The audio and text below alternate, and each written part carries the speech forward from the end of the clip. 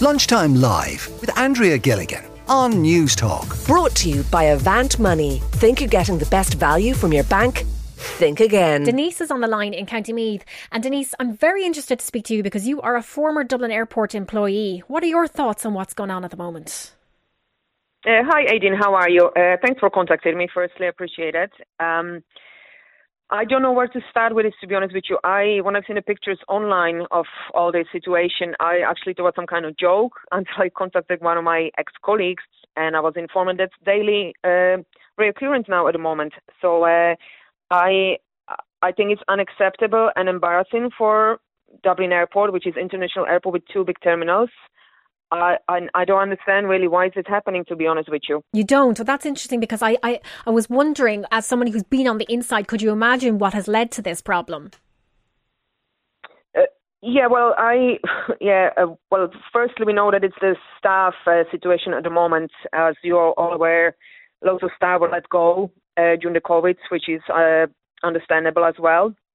But at the same time, I think we should really know, or everyone knows, even if you're working in the airport, as we said, I have the inside, or if you're not, common sense is kind of that COVID is kind of over.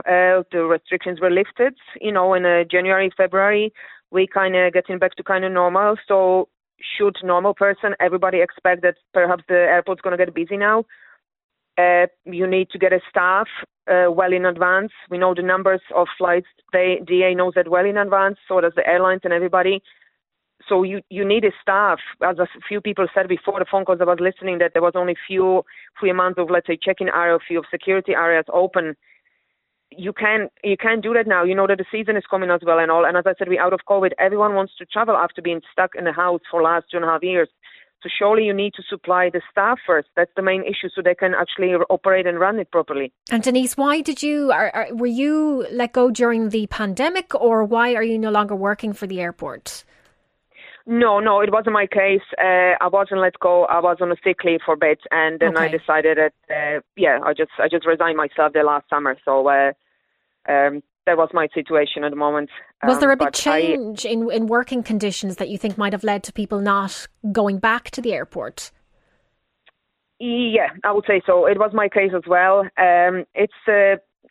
Aidan, people just see the big pictures only. As I said, I understand them. They can't see the inside of the airport or any department how it works. But it's the shift works for people. It's the sometimes lack of breaks if it gets busy as well. Extended hours suddenly without being given enough notice.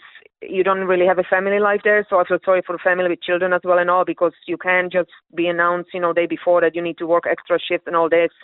And I think the main thing is the shift work that's got really people sick as well, because it takes a toll on your system, on your health, that way. So it's doing and nights. I would say I feel sorry for as well, or night shifts. Jesus, that's the worst for you as well, because your immune system is upside down completely. But at the moment, I feel sorry for my colleagues who are at working, currently, because that's what I wanted to say to you as well. I know, as I said, people see the big queues, and it is unacceptable. If you have enough staff, if every department is supplied with lots of staff, and everything is followed as it should be, they shouldn't be queue outside. I don't understand. For me, I'm sure you agree with me. I'm a passenger. All the passengers outside are queuing. They checked in. They came on time. They have their boarding cards. They're prepared for the flight. So why should they be queuing outside? Yeah. And why it's DA advising them, which is beyond me. I find it absolutely ridiculous. Why is DA advising for the last few days to the passengers queuing outside to rebook your holidays because you won't make it? Yeah. Oh my God, this is not on. That's absolutely not on. Sending a tweet is just not the best way to be communicating when people are actually in situ in the airport. Denise, thank you so much for that insight into it. And I thank you very much for that. Lunchtime Live with Andrea Gilligan. Brought to you by Avant Money. Weekdays at midday on News Talk.